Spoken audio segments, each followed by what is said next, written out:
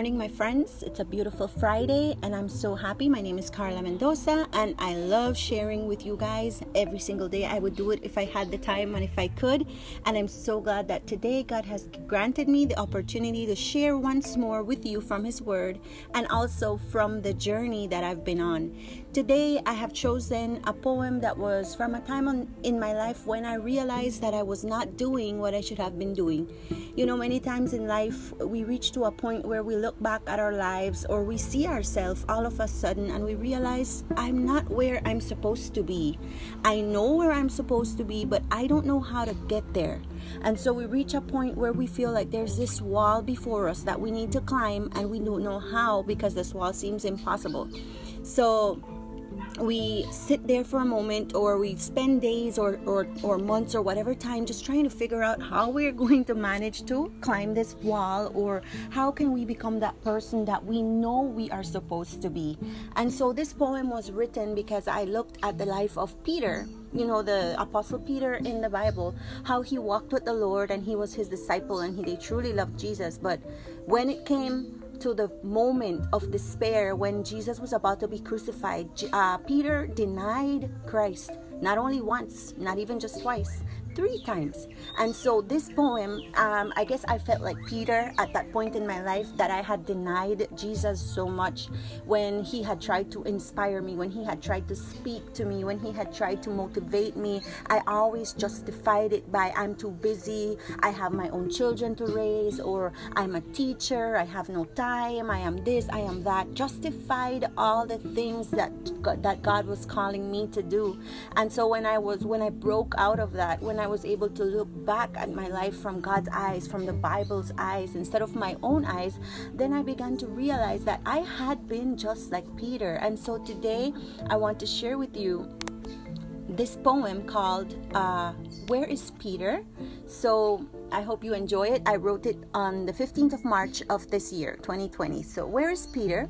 There I stood, afraid to be recognized by the mob. My heart was racing, bracing with all I had. Then they began to ask if I was one of yours. For sure I wasn't, I said with the passing of the hours. I went in and hid my face. In your time of agony, my heart sank in my chest. I had become the enemy. There you were on the cross. There I was, feeling lost.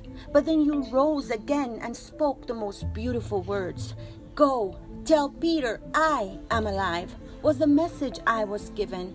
Oh, my Jesus, can your grace still seek out my sins to be forgiven? Here is my life, Savior. I can never again deny the love I have for you. I will shout it to the skies. For when I denied your name, you still died and took my place. You hung boldly on the tree to set my broken spirit free. Where is Peter? Lord, here I am. What's your command, my Lord? I am ready to take the stand. And so we see here this poem that I wrote from that place in my life.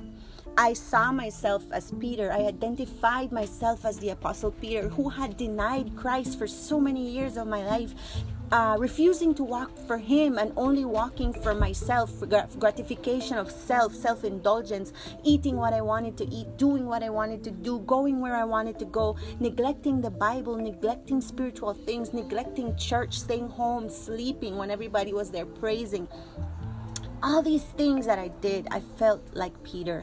But then that story brought me so much comfort, because the first person that Jesus wanted to know that He was alive was Peter, the one that had denied Him. So if today you feel like how I felt in the past, that you have denied your Savior, you have denied the one who died to set you free, well then just realize that Jesus came to set the captives free. Jesus came to save you. He came to save me. He came to save all of us. No matter how many times you have denied Him in your life, no matter how old you are, no matter at what stage or phase you are in your life, you can still meet your Savior. You can still turn things around for the better, and you can still live a life worthy of your Master, of your Lord, of your Savior. And so today I want to leave you with Isaiah 55 from verse 8. It says, from verse 7, Let the wicked forsake his way, and the unrighteous man his thoughts, and let him return unto the Lord, and he will have mercy upon him, and to our God, for he will abundantly forgive. For my thoughts are not your thoughts, neither are your ways my ways, says the Lord. For as the heavens are higher than the earth, so are my ways higher than your ways, and my thoughts than your thoughts. For as the rain cometh down and the snow from the heavens, and returneth not thither, but watereth the earth, and maketh it bring forth and bud, that it may give seed to the sower and bread to the eater, so shall my word be that goeth forth out of my mouth. It shall not return unto me void, but it shall accomplish that which I please, and it shall prosper in the thing whereunto I sent.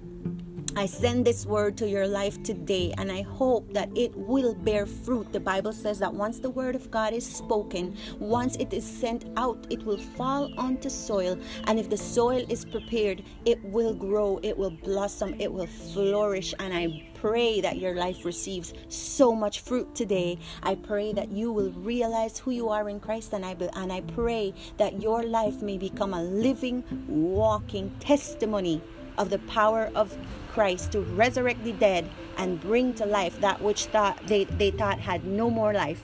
Blessings on you today. It was my joy and my privilege to be with you, and I hope and look forward to seeing you, or to sharing with you next week. Blessings. Bye.